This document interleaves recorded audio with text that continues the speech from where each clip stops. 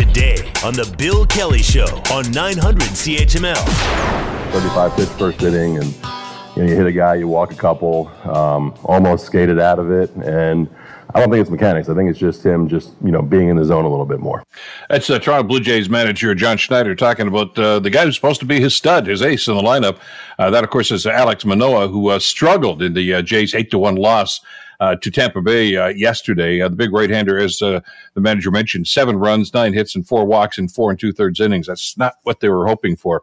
But the Jays, nonetheless, are off to a pretty good start this year. Joining us to talk about this is Josh Goldberg. Josh covers baseball for TheScore, of course. Josh, great to have you back in the program. I guess the good news is they took 2 out of 3 against the top team in the American League East, and that you got to have some credit for that and keeps them in there. But they've got to be worried about Manoah. Yeah, I think there's probably some concern. I don't think it's too extreme, because you step out and take the 10,000-foot view of his first 4 starts of the season. And really, this is the first, I wouldn't even go as far as to call it prolonged, but any back-to-back struggles. Like any time in his career that he's had a rough start, he's followed it up with, an extended stretch of brilliance. And it's going to be interesting to see how he finds a way to deal with this, because as a professional, he just really hasn't had much in the way of adversity. It's just been a meteoric rise to stardom. And I think that, yesterday, like Schneider said, maybe it wasn't as much mechanics. I think that there have been some mechanical issues in the early going. There's a lot of times where he seems to be struggling with the mound itself and is having issues with his release point and repeating his delivery. And it was good to see that his velocity was up yesterday. There was a lot of 95, which was encouraging.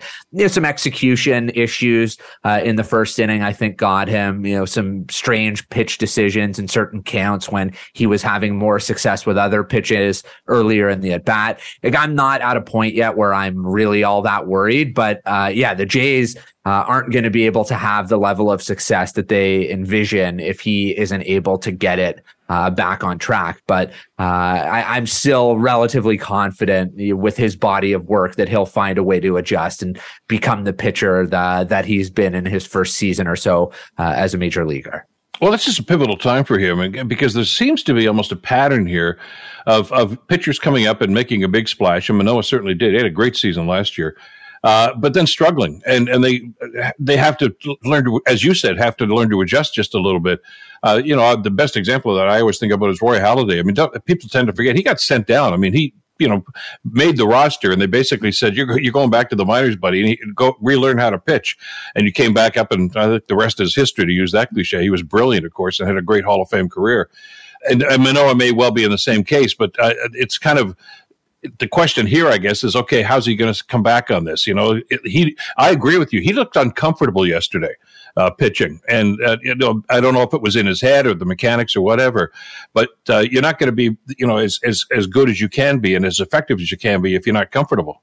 No question. And he's talked about, having to make some adjustments. And I do wonder how much the new rules in the pitch clock are a factor. And offensive production is up league-wide early this year. Game times are down, and teams are hitting better, scoring more runs, stealing more bases. And I think that might be a little bit of a cop-out and an easy excuse to say the adjustment to the rules is a factor. And you look at somebody like Kevin Gausman, who has as much, if not more, of an adjustment with crackdown on, certain ways that pitchers throw and his rocking and his toe tap being called for a balk potentially more than it has in the past. And he's been brilliant to start the season. So I don't think you can just say that, but I do think that it's a factor for a lot of pitchers. And I think that has to be at least something that you take into consideration with Manoah. And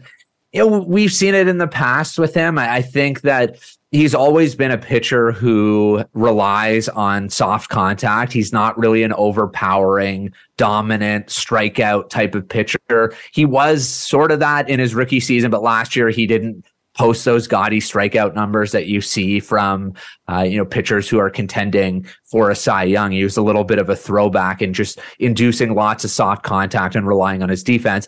And the thing about it is, early in the season, outside of a few moments here or there, it's been more of the same. He hasn't really been getting hit that hard. It's been the walks and the lack of command that has really been his undoing, because, you know, he gives up a couple of walks, hits a batter, and then the bases are loaded. He gives up a duck snort single, and all of a sudden there's 3 runs on the board in the first inning. So I think that might be a reason to be encouraged. He's never really been a pitcher who struggled with walks as a professional.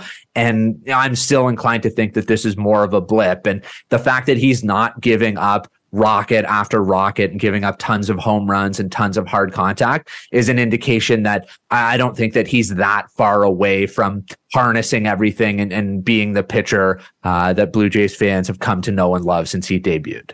Well, even at his young age, you know, they're still developing, of course. I mean, he seems to have learned one of the big lessons here is that you don't have to strike everybody out. You know, there's 7 other guys behind you that they're on your team too, and they'll help get those outs. So let them hit the ball and let the defense work itself. And the defense is actually pretty good this year. Really good. And, you know, the defense and the base running, as much as anything, I think in the early going have been the most pleasant surprises. And, you know, we talked in the offseason after some of the moves that were made that the Blue Jays were making a concerted effort to try and appear different and play different and have a different feel to just everything that they do.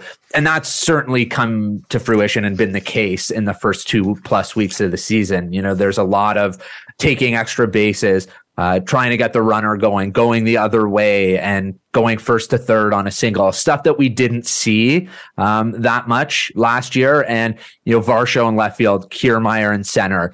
There are guys who are not going to make the wrong decision out there defensively. You know, they're going to take the most efficient route to a ball and make the routine look routine and make the not so routine look routine from time to time. And that's a huge weapon to have as a team. You know, it's just a peace of mind, a comfort that your pitching staff is going to have to maybe challenge hitters a little bit more and know that if a ball is hit into the gap, you have 3 outfielders who can go and get it and make plays that haven't been made in the past. And you're going to need that if you want to get to where you want to go in October. Every out is at such a premium, and you need to value everything to that nth degree. And I think that the Blue Jays are as well equipped to do that as they've been at any point in this window with this particular core of players. Oh, exactly. And I know we're just about out of time here, but I mean, the one that jumps out to me is Kiermaier. I mean, that's a guy with bad knees, and everybody thought his best days were behind. He's playing like he's 10 years younger now, and that's kind of fun to watch. Always a pleasure to get your perspective on this, Josh. Thanks so much for this.